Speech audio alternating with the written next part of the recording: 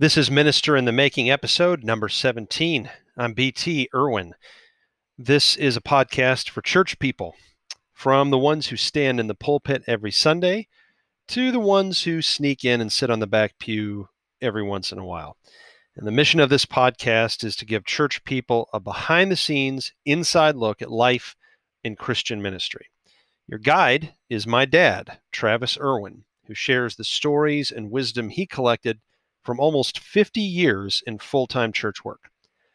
This time, my mom, Debbie Irwin, joined Dad and me for a special episode. We're talking about friendships and how important they are to ministers and their families. The inspiration from this episode is John and Jan Kerr, a couple who befriended Dad and Mom the day they started their work with the Steel Avenue Church of Christ in Ashland, Ohio in 1981. John befriended Dad in a way that no mere member of a congregation ever did before. Dad and Mom will talk about what made their friendship with the Kerrs so special and so unique, and how that single friendship set the tone for 22 and a half years of ministry in Ashland, Ohio. They're also going to talk about how friendships are different when you're the minister or minister's spouse. They'll talk about how it's not only hard for ministers and their families to be themselves and open up to members of their congregations, but also how hard it is for regular church members to feel comfortable in friendships with their ministers and their families. You're going to get a lot of great looks behind the scenes in this episode, as well as some advice for church communities and their ministers. Before we get into the conversation, you need to know that Dad is feeling the effects of his chemotherapy, and also that he and Mom got really bad head colds a few days before we recorded this podcast, which is also why it's over a week late. They cough in this episode, and their voices are raspy, but they really wanted to record it, so I agreed to go ahead and do it with them. So with that out of the way, let's hear what Dad and Mom have to say about ministers and their friends.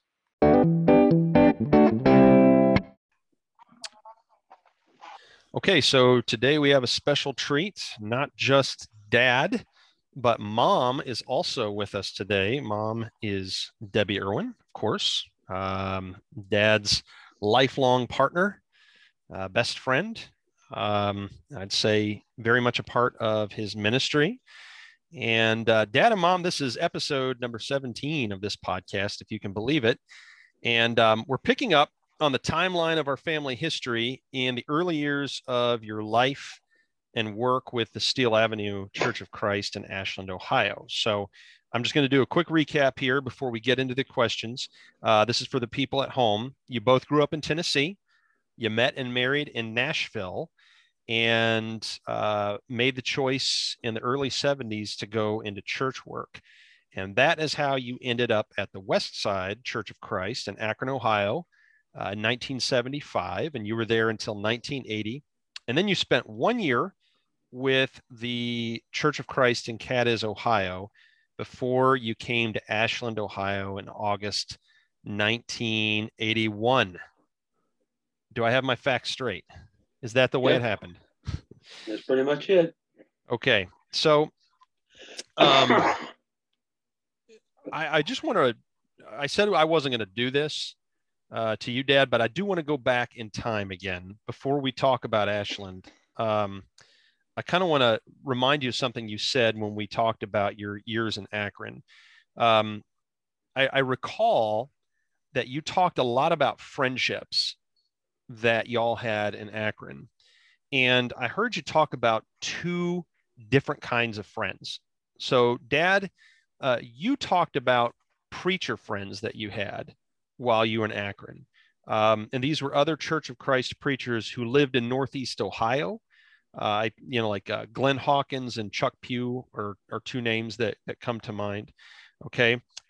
So you had friends, Dad, that were fellow ministers, but they were not members of your congregation, and they didn't even live in your community.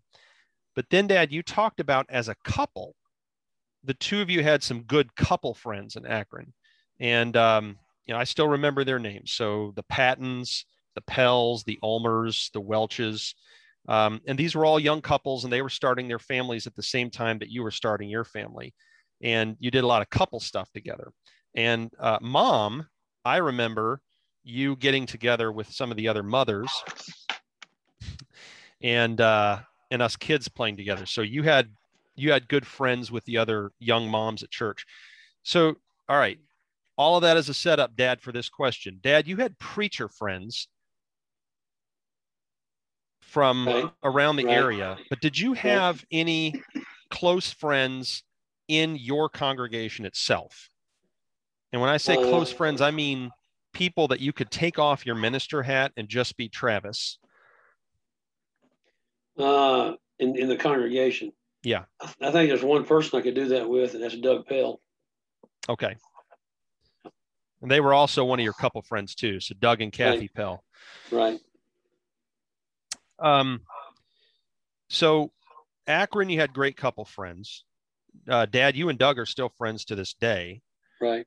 You moved to Cadiz, Ohio, and you had a hard time making friends in Cadiz. Dad, you did the same thing in Cadiz you did in Akron. You had some preacher friends from other towns, but the two of you struggled to make real friends there in Cadiz.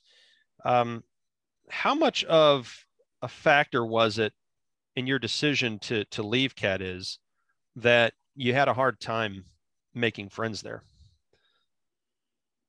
I don't remember it being a factor. Okay. The factor there was it wasn't a good fit. We needed to make a change.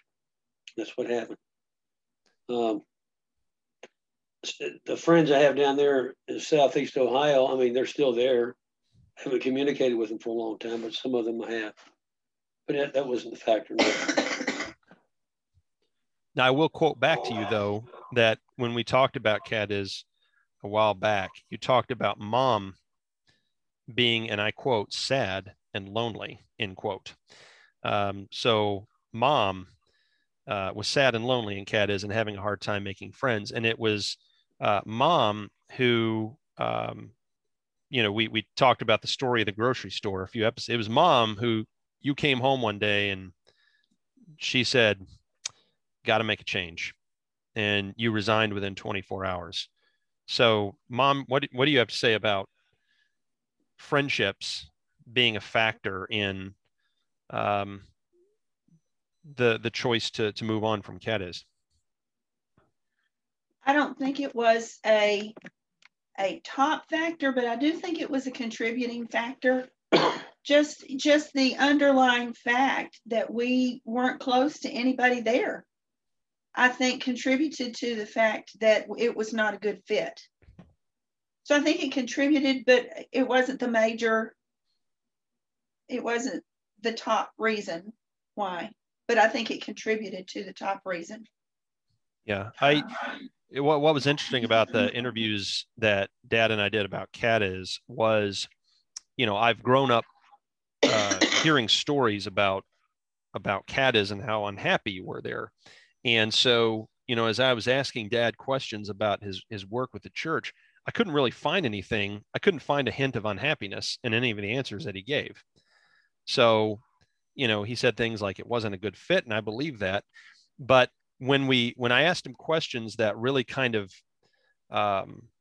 got down to the emotions that you were feeling when you were there, he often brought up you, Mom, and your relationships, and frankly, the strangeness of some of those relationships in Cadiz. And so I just wonder, because we haven't had a chance to ask you about this, Mom, Dad has given a fairly businesslike response to the questions. But when you look back on your time in Cadiz, and the emotions you were feeling there, what were you going through? And I'm asking you this because I'm setting us up for talking about Ashland in a second. Well, I was very lonely and I was very sad. Just like your dad said, like you talked about in Akron, we had several couples that we were good friends with. We did a lot of social things with them. We would have big dinners together at each other's homes, and we would Everybody would bring a dish, kind of like a potluck, but it was just as couples, because everybody was just starting out. Nobody had money to do anything. We would exchange babysitting with each other. So one couple could have a night out, just the two of them, and not have to worry about paying for a babysitter. All they had to pay for was their dinner and a movie or whatever they were doing. And then they would do the same for us. Like you said, we would have play dates during the day where we would go to someone's house and you kids would play with the other kids, or vice versa. They would come to our house. There was none of that in Cadiz. None of that in Cadiz. Nobody invited us over. No, and we invited a few people over, but not very many, because they didn't want to. They were all related, and they all already had their social groups, and there just wasn't a place for us. And so, yes, I was very, very lonely.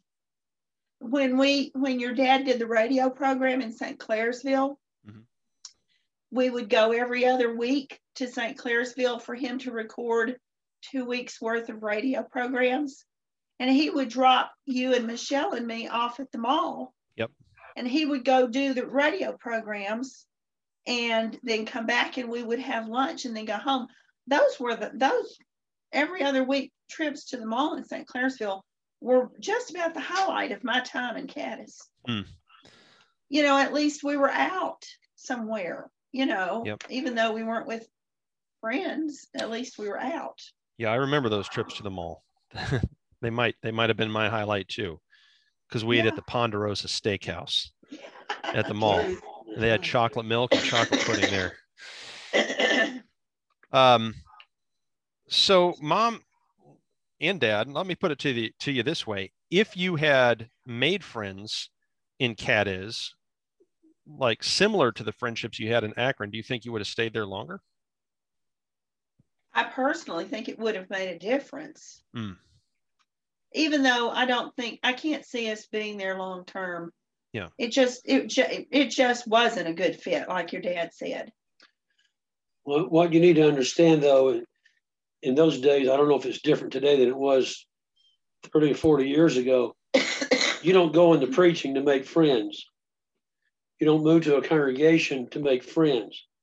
If you make friends, that's a big plus. It's a great blessing, and it makes your job easier, more pleasant, enjoyable. But that's not why we were leaving Cadiz. That's not why we went to Cadiz. That's really not even the reason we went to Akron or even Ashland. It just so happened in the case of Akron and Ashland, we were richly blessed with friends. So we're going to talk about a couple of those friends. You moved to Ashland, and like I said, Dad, you in our conversations about other churches where you ministered, the friends that you mentioned were other preachers that were working at other churches. Yeah. So today, I kind of had to pull a name out of you, and that was Doug Pell. And you mentioned Doug at West Side Church of Christ. He wasn't a preacher. He was just a member of the church. When you got to Ashland in 1981, you formed a friendship with one of the members of the church there, a fast friendship. And who was that friend that you made? Well, that was John Kerr. John Kerr. So what was different about John Kerr? He's the first person that you've brought up without being prompted as a close friend who is not a preacher at another church. And the other thing I'll point out is on the timeline that you all gave me, you wrote something for almost every year that you were in Ashland, but there are very, very few names on there. And John Kerr's name is one of the few names that shows up. So he's got to be really important in your memories. Tell me, what was different about John Kerr, and how did your friendship start? John is a people person. John is the walking personification of Christian love. And John just reaches out to people. Everybody loves John. John loves everybody. And we just happen to be the recipients of the blessing. and he took the first step, and we became fast friends for many years until he moved away. We still keep up with John. We see him on Facebook, and he keeps up with us. But he's just a natural, friendly, loving person. And I will tell how the first reach out, the first Sunday that we were in Ashland, John and Jan invited us to come to their house after church on Sunday night for pizza. There was a Dorlo Pizza, was John's pizza place. Mm-hmm. And they had pizza from Dorlo every Sunday night after church. And but the first Sunday we were there, they invited us to come over and have pizza with them. And we spent a lot of Sunday evenings after that at their house for pizza. And then your dad, John didn't sleep very much. Nope. I mean, John could operate on 2 or 3 hours of sleep. And so some of his best talking time was midnight, 1, 2 o'clock in the morning. And he would have different people go out and walk around the city of Ashland with him and talk at 1 or 2 or 3 o'clock in the morning. And your dad did that a few times, even though your dad's sleeping schedule is nothing like John's. But he did do it a few times, and that was a couple of ways that they formed this really fast friendship. So, Dad, you just said something really interesting a second ago. You said back in the 70s, in early 80s, you didn't go into ministry to make friends. That's what you just said. Right. That's true. And in a lot of the research that I've read on ministers and their friendships, ministers are, as a group, apparently pretty reticent about forming friendships with members of their congregations. Mm-hmm.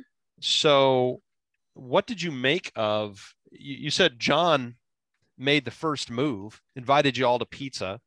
The first Sunday you got to Ashland. I mean, what did you make of this guy when he started, asking you over and asking you to walk around the city in the middle of the night? John,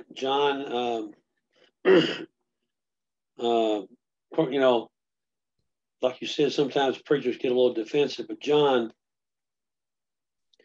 was not trying to get answers out of me. He was not trying to hammer me with questions. He was just showing concern and wanted to get to know us. Mm-hmm. So it wasn't like I was on the defense the whole time.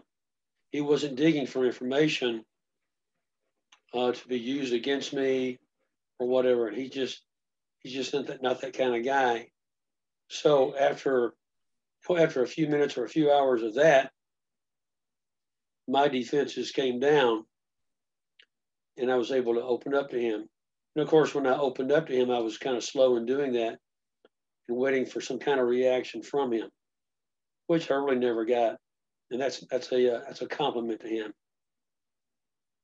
Yeah, I was going to ask you, Dad, was there a point where with them, and this is a question for Mom too, because I remember spending a lot of time with John and Jan and their kids, at our house, at their house.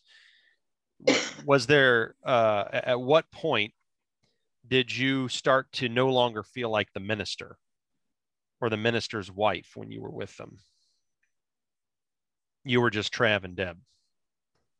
Well, I don't know if I can answer that question. I don't think it took very long. Oh. I have to say, since you started doing these podcasts with your dad, he and I have, after you're finished, he and I talk about some of the things. And one of the things that we talked about with friendships was that the people that your dad got the closest to, the men that your dad got the closest to, generally had a heart for preachers. They either became preachers or they've become elders. They just have kind of the same mindset or outlook as your dad. John was one of those people. Of course, John ended up has preached for years. Doug has been an elder for years. There's that common thread that runs through them that makes them friends and makes them close. Yeah, that's a good observation. Yeah. And yet, Dad, you said you couldn't answer the question, which I think is a really important question, because a lot of ministers that they've surveyed through the years have said that they have a really hard time forming friendships with people because it's hard for them to stop thinking of themselves as the minister. Yeah. You know what I mean? Or the minister's wife. They said this applies to spouses too. So, in a relationship with a church member, you've always got that I'm the minister thing kind of hanging over your head. Right. And that's why it's so hard for ministers to form friendships within their churches. They can't get out from under that role that they feel like they're expected to fill.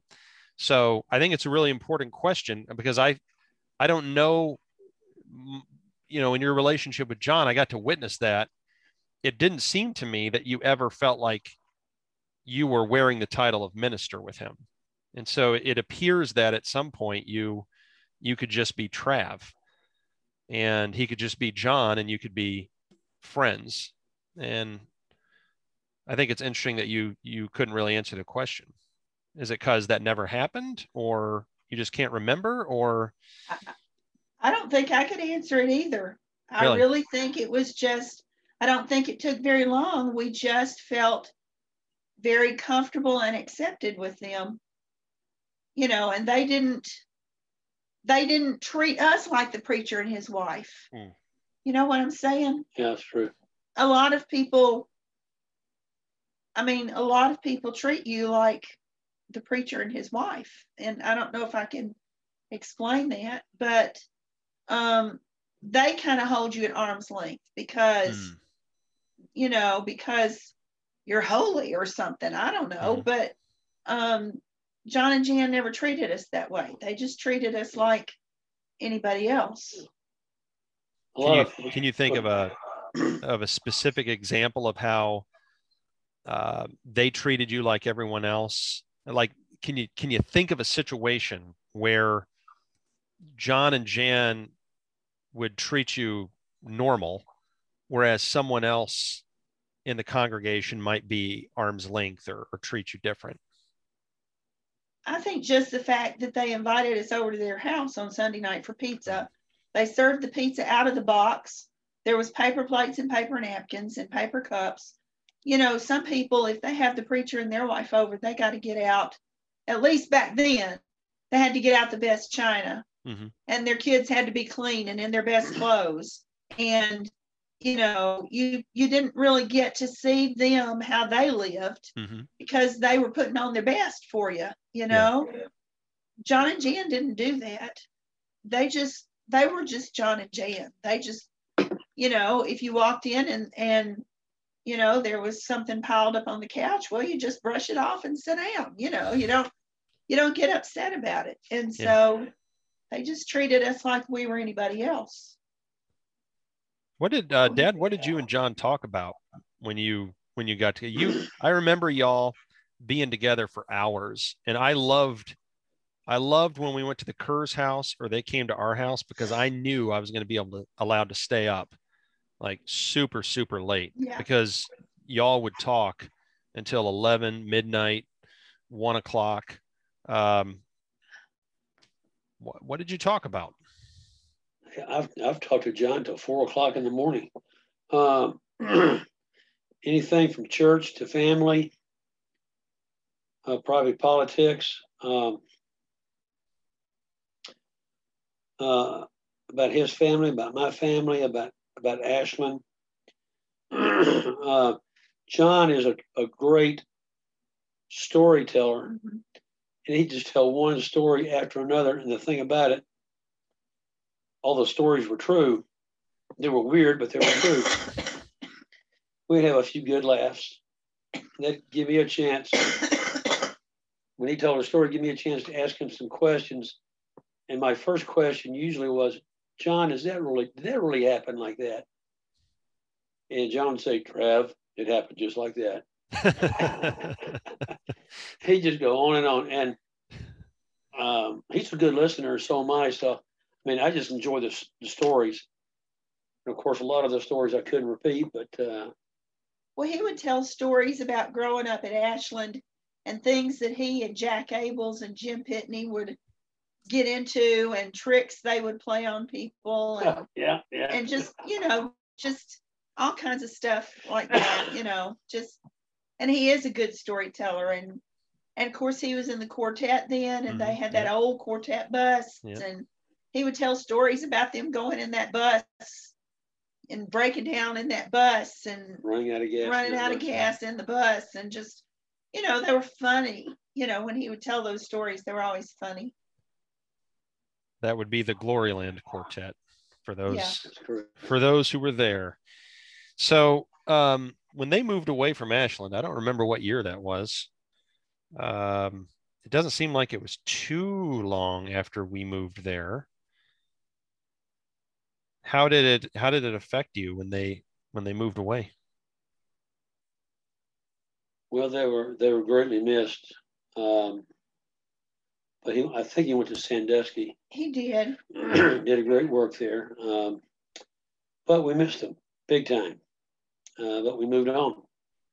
We filled our time up with all kind of neat things. But I was glad to see him be able to do what he wanted to do, and that's preach.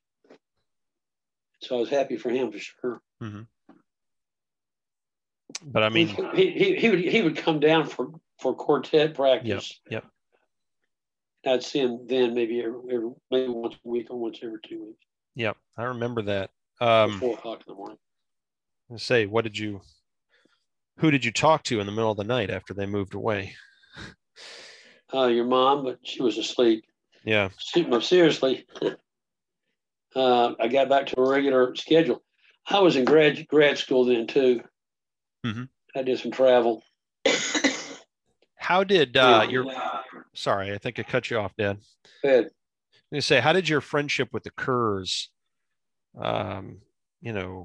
contribute to your happiness and your ministry to the church?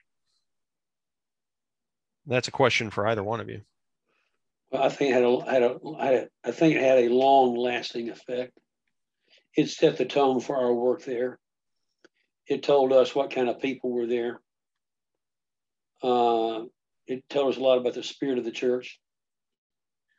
Well, and they were good. They were probably our first friends there, but they weren't our only friends there. No. We had other friends too. We still have friends there. But they were the first ones. Yeah. Dad, you mentioned something a minute ago that was spot on with what I've always assumed about ministers, and I've been in that role myself before, and I've known a lot of ministers in my life, and reading surveys of ministers, there's a real reticence to become transparent and vulnerable with members of the church, right? To become friends with members of the church. And there is also maybe some defense mechanisms that ministers have, because it's like, who can I trust, right? And why, what do they want from me? That kind of thing. So I just want to ask you, you mentioned that John was very, I don't want to use the word disarming, right? Like he earned your trust pretty quickly. And you came to believe that he loved you and had good intentions towards you and really was interested in you and having a friendship with you. But have you ever, either one of you, ever been burned before by a relationship that you were forming with someone in a church where you served? Like you thought maybe a friendship was forming, and then in some way the person let you down, either by... Yes. Okay. What happened, and how did that change the way that you related to people in church after that? Well, and you kind of went in and out, so I didn't hear the whole question, but I think I know what you're asking. Okay. I'm not going to say who that person was, but it was another lady, and we had children the same ages. We did a lot of things together. And this friend, I think, disagreed with the way we disciplined one of you kids, and just pulled away. She just pulled away. We used to do lunch together. We used to get your kids together to play, and she just stopped. And if I would ask her, she just wasn't available. And it didn't take me long to figure out that she was done with me. I want to apologize for getting you into that mess. I'm pretty certain I had to be the child that was in need of discipline. I'm sorry, Brad, you're going in and out, and I couldn't understand what you were saying there. And it was such a good joke too. I said I want to apologize for getting you in trouble there. I'm sure I was the child that needed the discipline.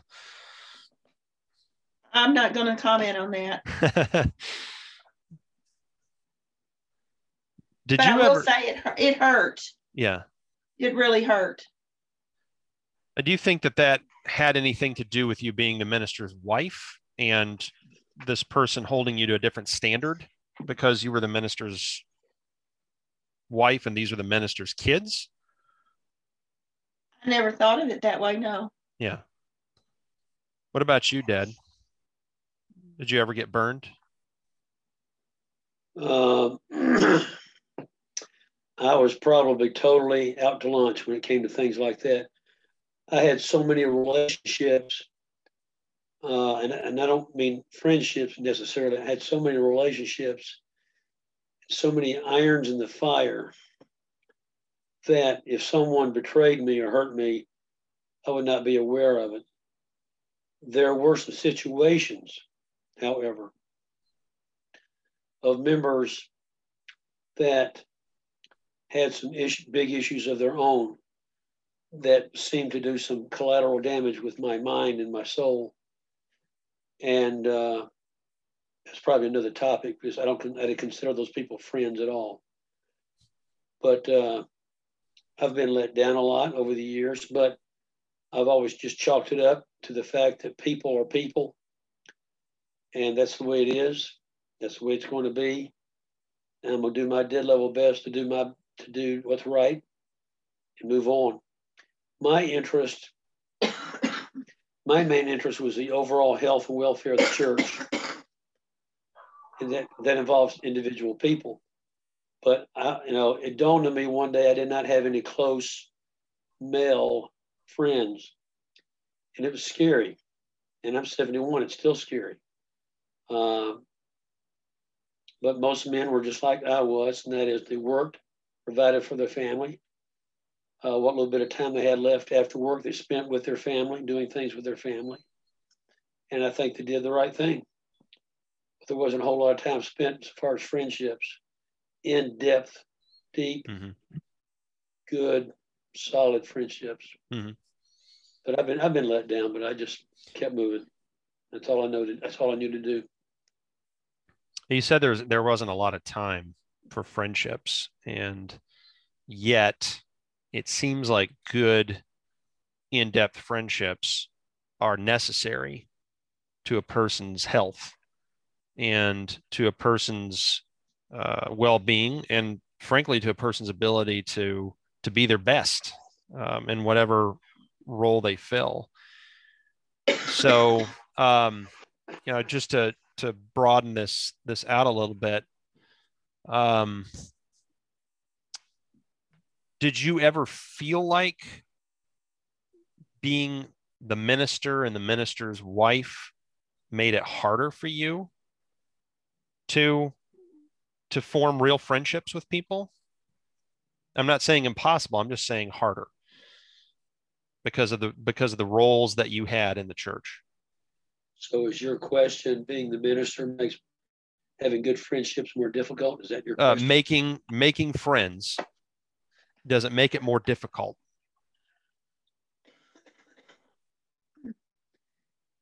Okay.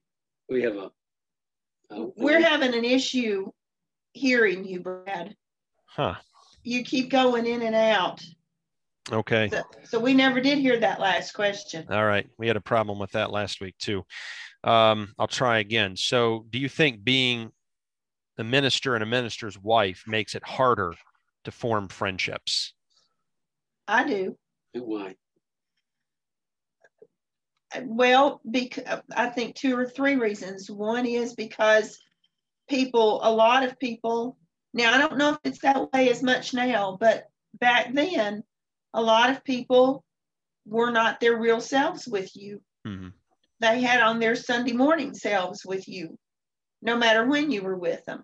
Mm-hmm. You know, they were not comfortable enough to just let down and be themselves. And then also, you did have to be careful if somebody wanted something, if they were trying to find out information, or if they had their own agenda and they were going to try to use you to get their agenda through. Mm-hmm. You know, you really had to be careful about that. Yeah. And so I think it did make it hard to make friends. When you made a good friend, you had a treasure. Yeah. Another thing, Brad, is that a lot of people don't know what to talk about when it comes to being around a minister. They don't realize that a minister has interests like they do. You know, he has hobbies. He likes sports.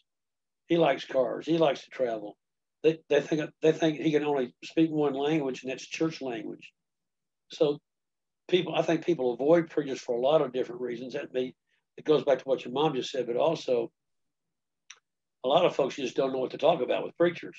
And sometimes it goes the other way too. Sometimes a preacher doesn't know what to talk with people about. Yeah. But we have so much in common.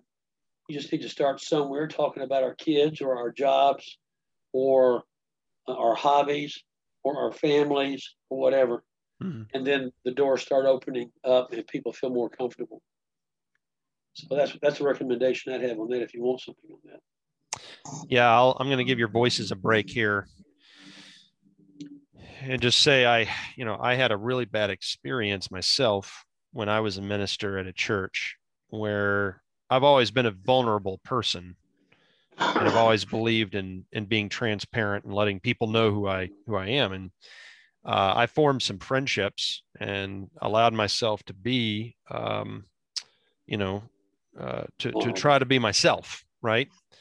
And I got burned, and it hurt, and it still hurts.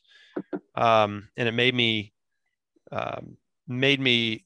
think twice about the relationships that I formed in church work or organizational work as I went forward. I just wonder, Mom and Dad both, when you talked about people that might want to get something from you or dig up dirt, did you develop a sense, like a sixth sense, for reading people when they had ulterior motives? Yeah. And like, how could you tell what were some of the telltale signs that maybe someone was? The nature of the question. Yeah. Like the more personal an answer is required of the question, they're digging for information about a particular situation or person. Yeah. For example? I don't know if I could give an example, but I do remember there has been times when I've just said to people, I'm sorry, but I can't talk about that. Yeah. And then they pretty much went their own way because they knew they weren't going to get something from me. Yeah. I can't tell you a specific example right now, but I know that there's been several times when I've said to people, I'm sorry, I can't talk about that. Or I just I give some very vague general information, or I'll say, why don't you call them and ask them that question? They have the correct answer. I don't. Yeah. One of the things that in reading comments that pastors wrote on surveys about loneliness and friendships, on the one hand, they talked about the need to have good friends with whom they could be their authentic selves, and people with whom they could discuss their work. I mean, that's one of the things that a lot of pastors say, is that in friendships, we typically talk about our work. That's something that friends talk about. Right. But when you're a minister and you're forming a friendship with a member of the church, how do you talk about your work without it becoming a problem? And so ministers can feel very reticent about sharing their whole selves, either their selves or their situations at work with their friends, because they don't want a conflict of interest. They don't want to betray any confidences. So let me put it to you this way. I mean, is it possible to have that kind of friendship with a church member, or do ministers need to go outside their congregations to have friendships on that level? What do you think? I'm going to say that I always was glad and encouraged your dad to go to the monthly preachers meetings, because he could go and he could share, not names, but he could share situations. He could share things that he was going through with somebody else and know that it wasn't going to go any further, and know that they understood what he was talking about. Yeah. And might be able to encourage him or even give him some advice that he could not do with any member of our congregation. Yeah. It just was not possible. It would have just blown everything up. And so for that kind of a friendship, I feel like you have to, that for the preachers, like the preachers meetings, I just felt like it was vital. And your dad always came back from those in a good mood, because he had been with other men who spoke his language and knew what he was talking about and knew the heartaches, and so I personally don't think it's possible for a minister to have friends like that in their same congregation, unless it's a multi-staff church and you're sharing with other staff. I'm going to save Dad's voice a little more and ask you a follow-up question, Mom. They had preachers meetings that Dad could attend. They didn't have meetings for preachers' wives. So no, they didn't. What about you? I mean, we talk about, I think the reality is that in the Church of Christ, the minister's wife is a role unto itself. The church doesn't hire the minister's wife, but she does have a role and an identity in the church. She is the minister's wife, and everyone knows it. So, Dad can go to a preacher's meeting, and as he's talked about at every step along the way, he made friends with preachers in other towns, and they spent a lot of time together. But what about you? What are you supposed to do as the minister's wife? You don't have a minister's wives meeting where you can talk about what's going on at church and how it's affecting you.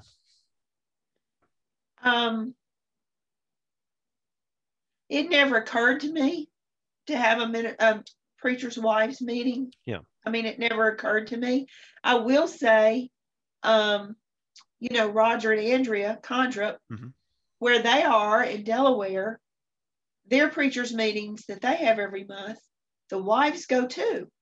Oh, yeah. But the wives meet in another room and just visit and talk while the preachers are having their meeting. And then they all get together and have lunch. So it is done in some places, but that's the first time I've ever heard of it.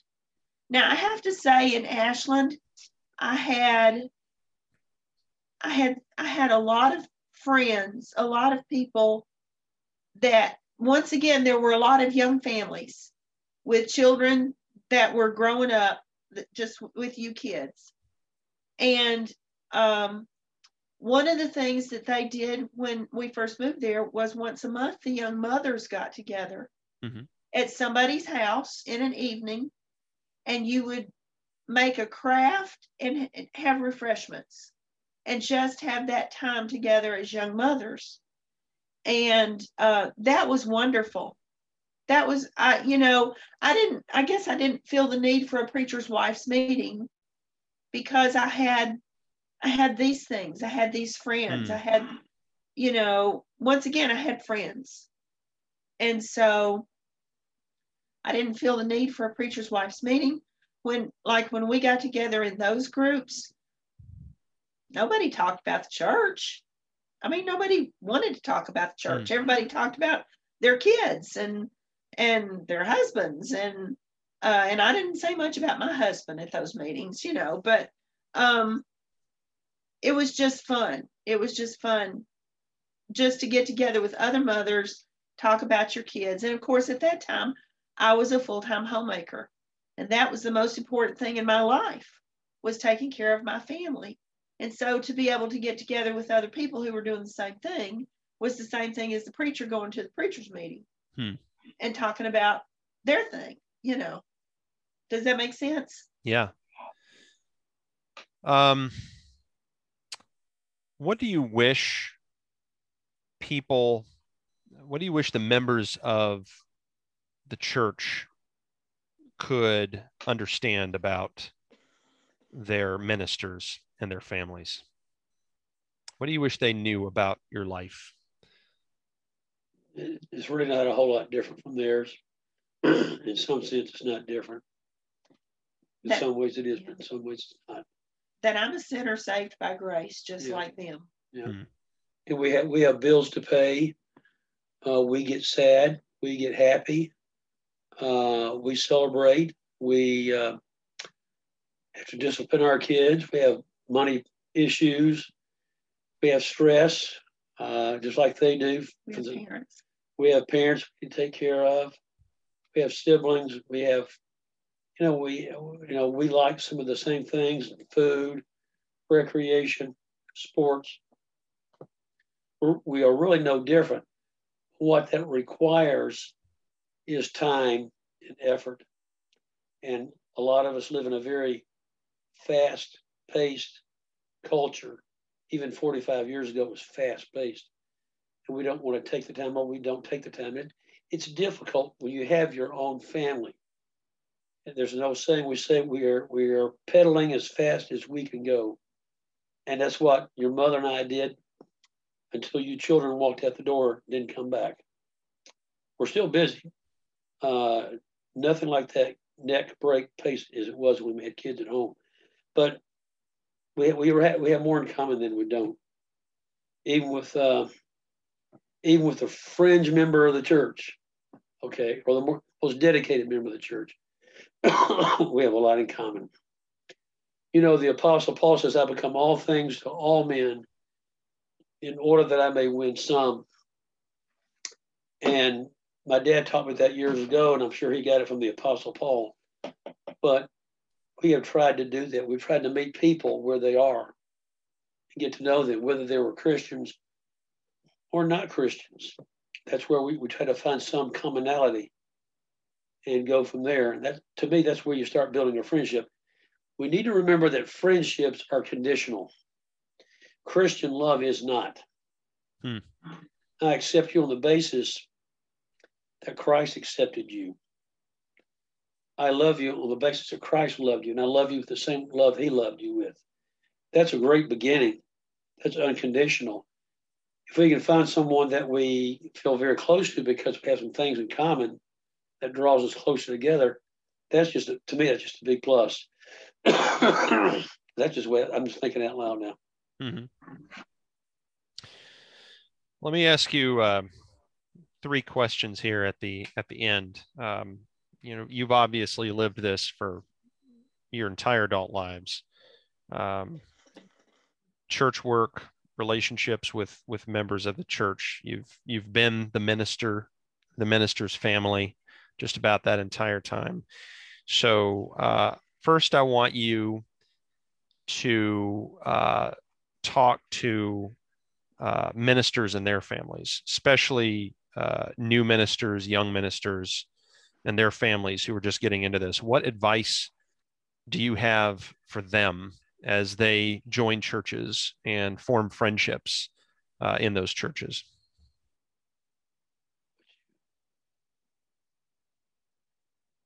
I don't know. I mean, I would say, like your dad said, if you can have good friends in church, that's a plus. But I am going to say, don't discount having good friends that are not in the church. You know, some of the people, by the time we left Ashland, some of the people that I felt closest to were the people that I worked with at Montgomery School. Mm-hmm. And to them, I was not the preacher's wife. Mm-hmm. I was one of the staff at the school. And so, I mean, you know, personally, I say find good friends wherever you can find them. Yeah, I agree with that. I tell you, the culture today is different than it was 45 years ago. There's more of an emphasis upon relationships and friendships. I see this among the millennials.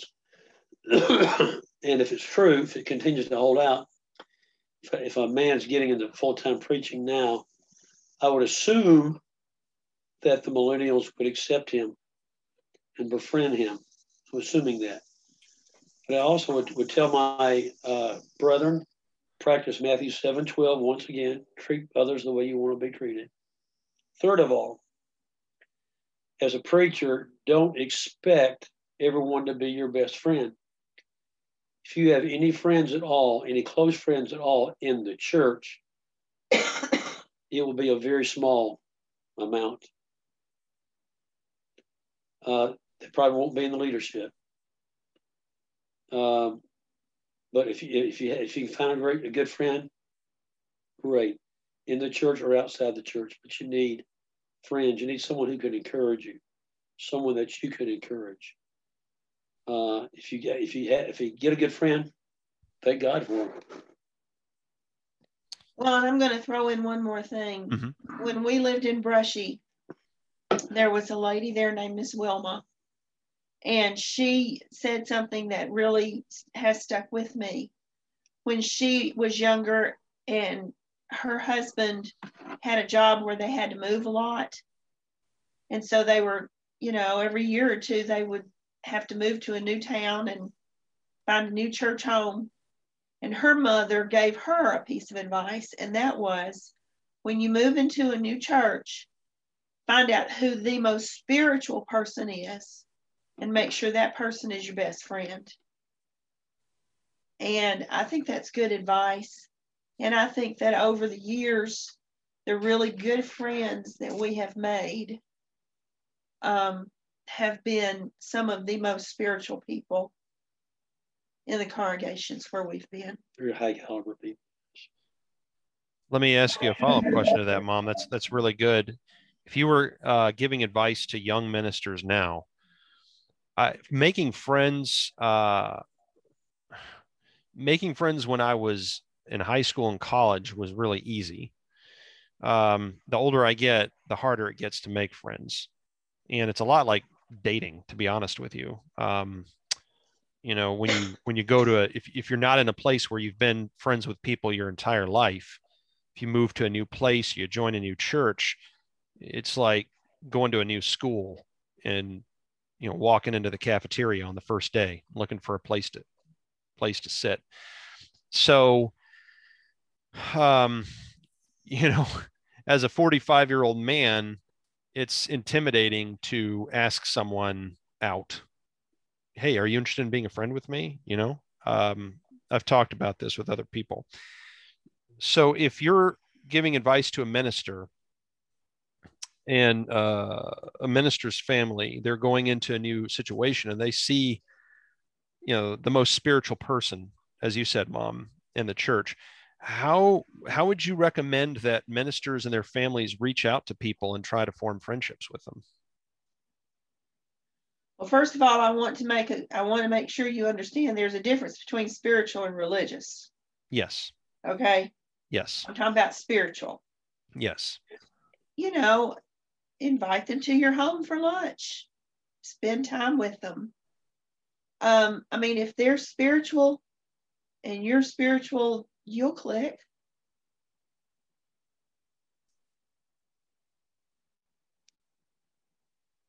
Okay. Dad has nothing to add. All right. So other side of the coin here is I want to ask you to give advice to people who are not ministers. They're just members of the church. How can they befriend their ministers and their families? What practical advice would you give them? Just open up your heart.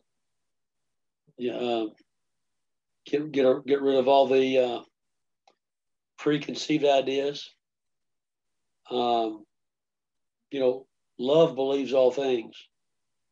And if you love your preacher, you're going to believe what's best. You're going to trust him.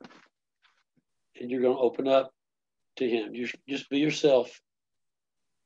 You don't have to start with something huge or big. It can be a simple hello. It can be a phone call. It can be lunch. It could be a picnic. But little things. And as time goes along, you as a member of the church, you have to make a decision. Do you want this preacher to be your friend? You may not want to be his friend. So you got to be fair to yourself as well. Yeah. Get rid of any preconceived ideas about preachers. Just treat them like a normal person. I wonder if you have any thoughts on what members of the church may think about their ministers and their families. Like, they're probably very busy, or they probably have a lot of friends already, so they don't need another friend. Or, maybe they'll wonder what I'm up to if I invite them over for dinner. So do you think that members of the church sometimes don't try to befriend their ministers because they think, they wouldn't have time for me. They probably have a bunch of friends already. I mean, the minister is the most popular person in the church. Could be. Go ahead. No, go ahead. Some people are jealous of the preacher mm-hmm. because he gets so much attention. Hmm.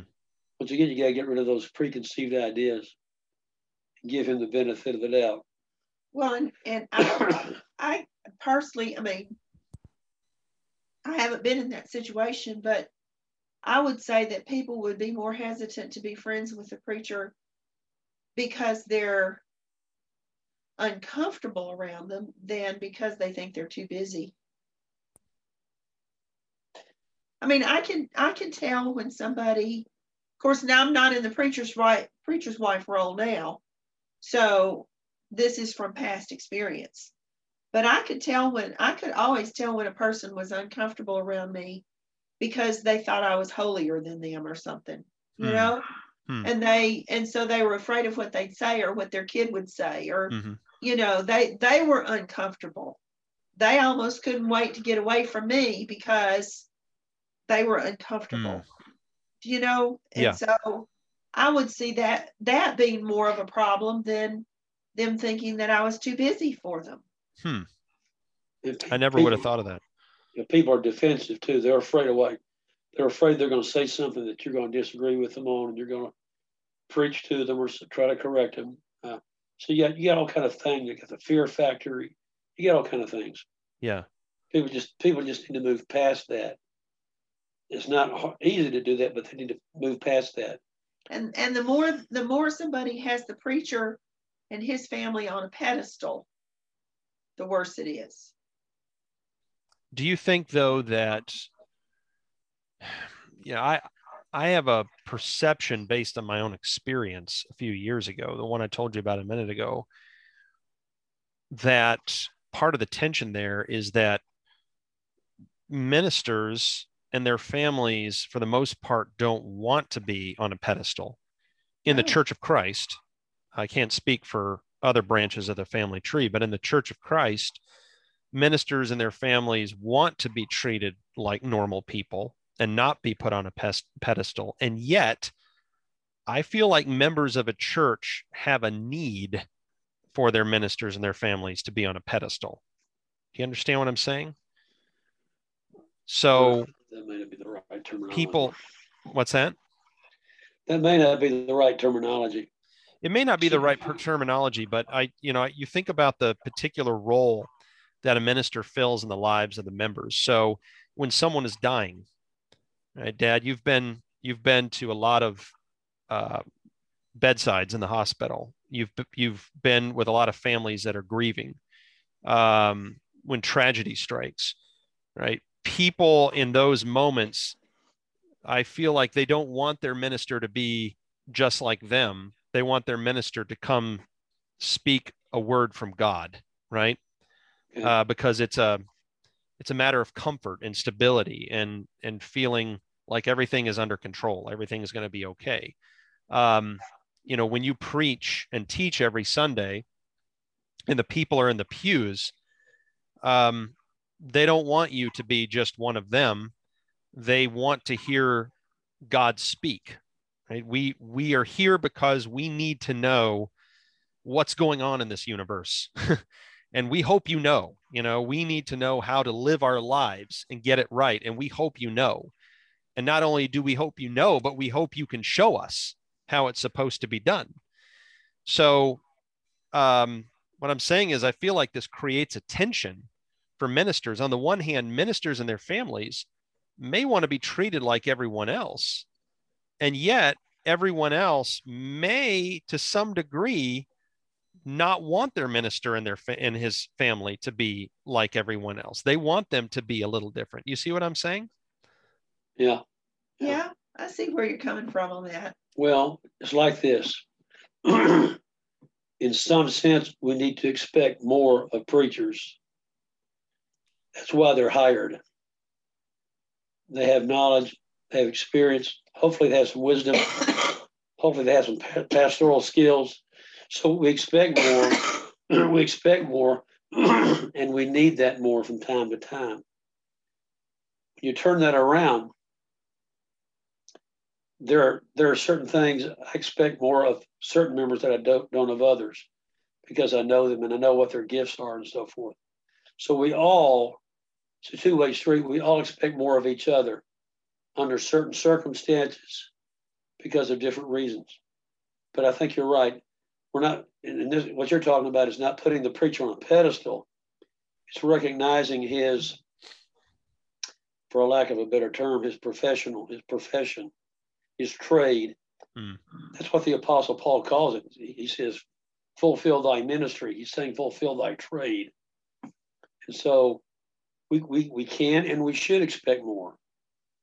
And when he comes around, he gives something that we don't have to give. And there's nothing wrong with that. Mm-hmm.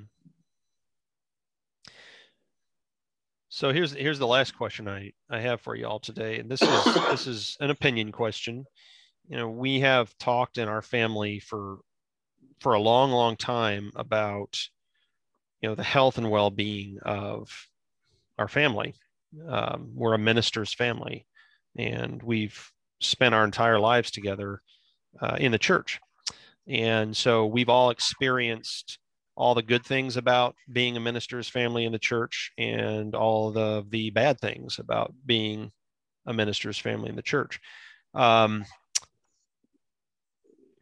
We've talked as a family about things that churches can do to do for the care and feeding of their ministers, right? So I know we've talked about sabbaticals in the past.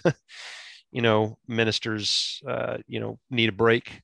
I mean, not on this podcast, but, in our private conversations, we've talked about things like sabbaticals. We've talked about the need for ministers to unplug and get away for a while. And these have been private family conversations. We've talked about things like that.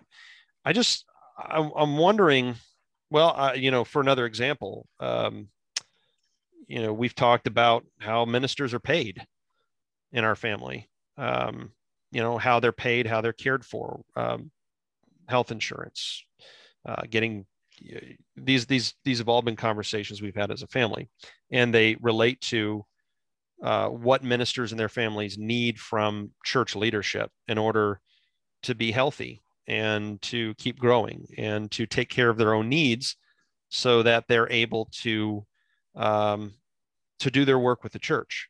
Because when ministers burn out or their marriages fail or they go bankrupt or their health fails, then they're no longer able to minister to the church. You follow what I'm saying? Mm-hmm. Yeah. All right. The people at home can't see the confused looks on your faces right now. So I wonder, is there anything that you think that church leaders can do, and in the Church of Christ that normally means elders, to make churches more conducive to their ministers forming good friendships and meeting that need in their lives? A couple of weeks ago, Dad, you talked about Dorothy Abels and Graydon Abels and how they took it on themselves to introduce you to the town of Ashland and connect you to all the members of the church. And I asked you, did the church ask them to do that, or did they do that on their own? And you said, I think they did it on their own. John Kerr took it on himself to invite you over for pizza on your first Sunday in Ashland. And that turned into a friendship that was really important to you while the Kerrs were there. But you just said today that it really set the tone for your entire time in Ashland. But that was a choice that John made on his own. So the question again is, do you think church leadership ought to be thinking about, are we creating an environment here in a situation for our ministers where they are able to form good friendships within the church and have those relationship needs met? If there's anything church leaders can do, what would you think it would be? Well, none of us know how to do that. There may be some exceptions out there in some exceptional congregations with exceptional leaders that know how to do that, that are even cognizant of it.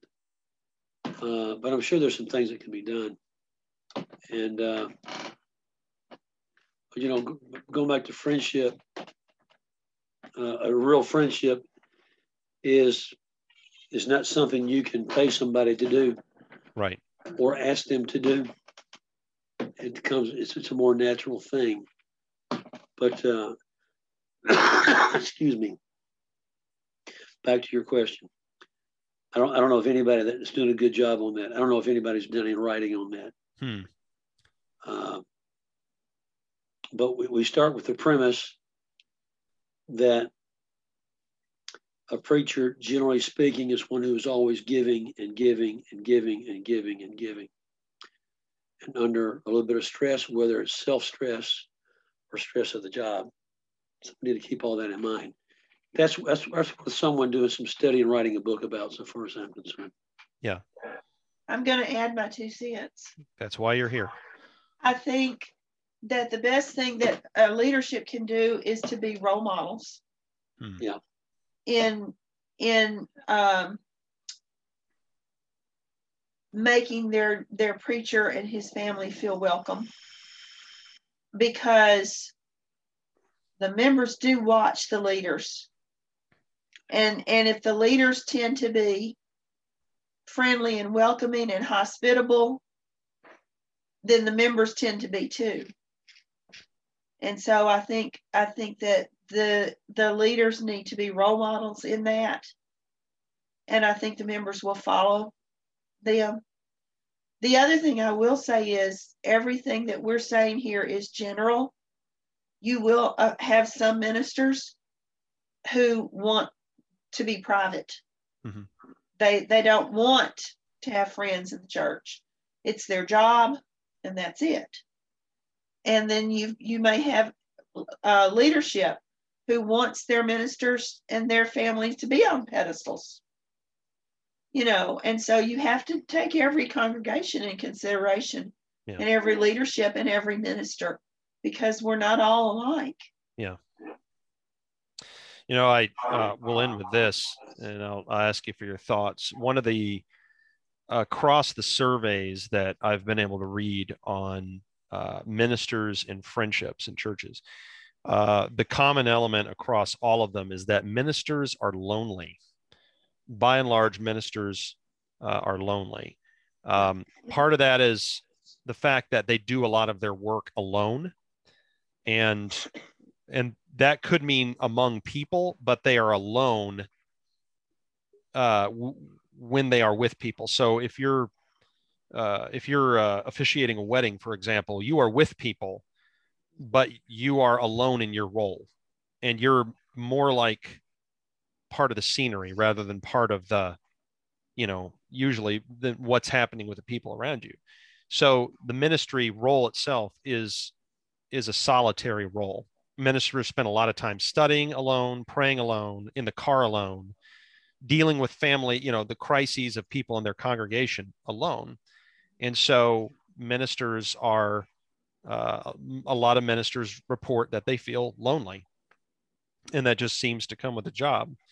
But we also know that there have been really negative trends among ministers in terms of burnout and leaving the ministry.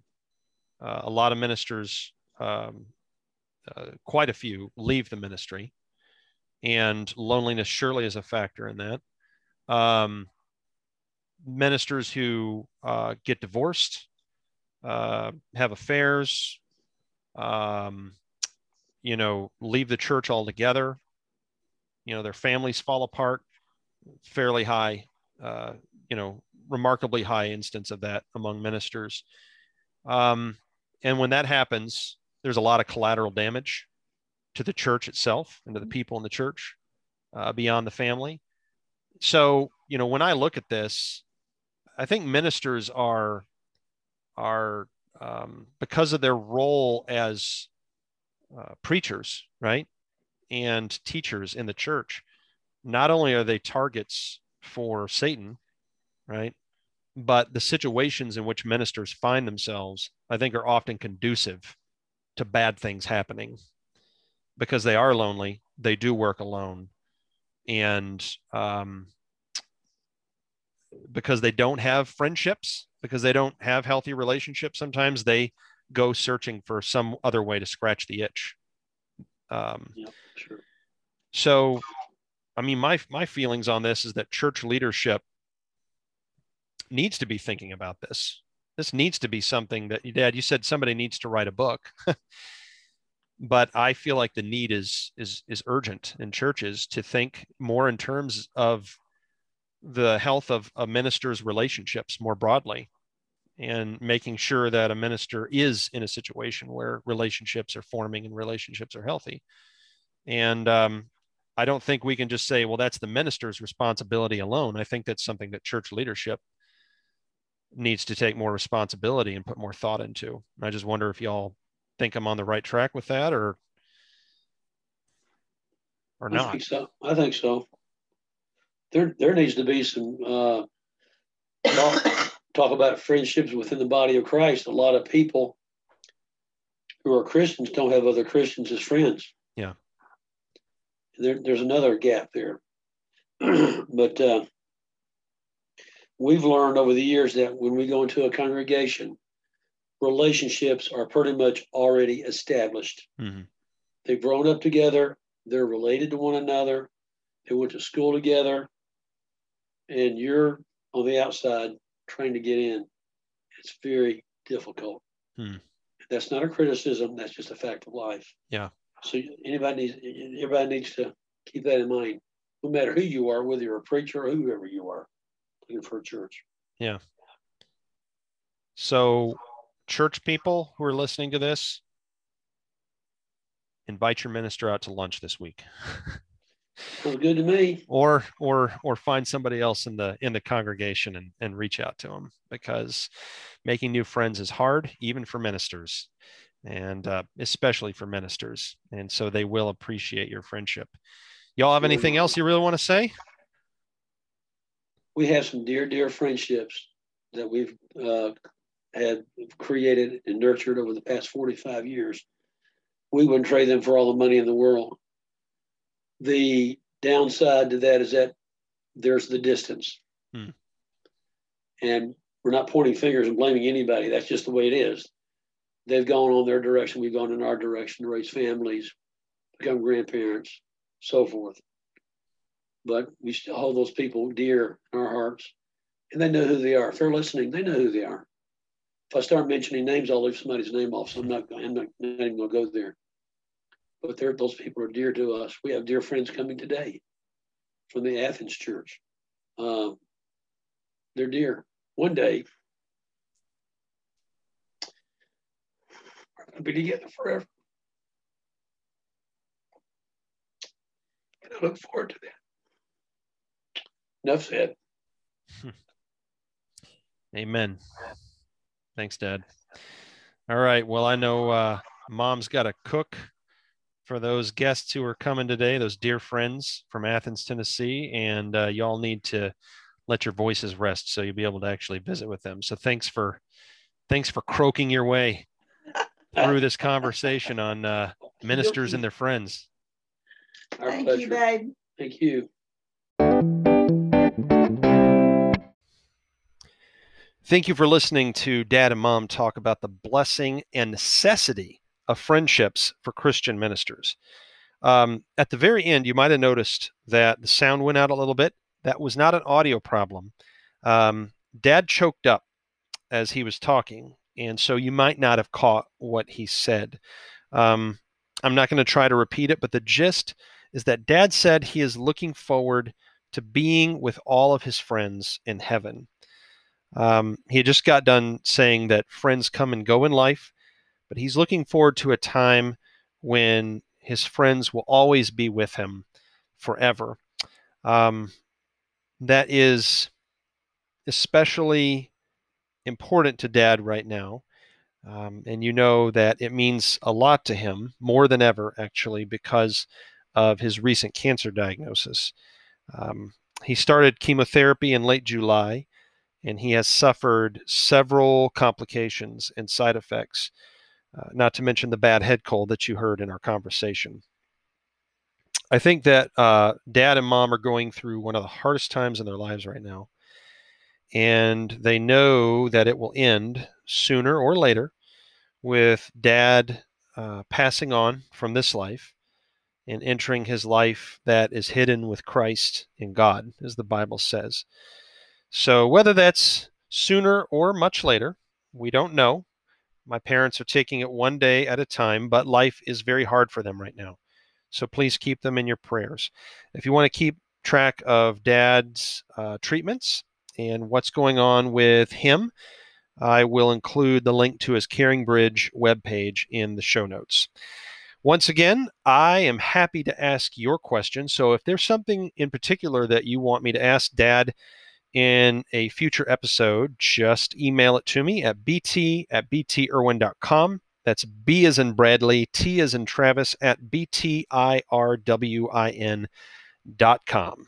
Grace and peace.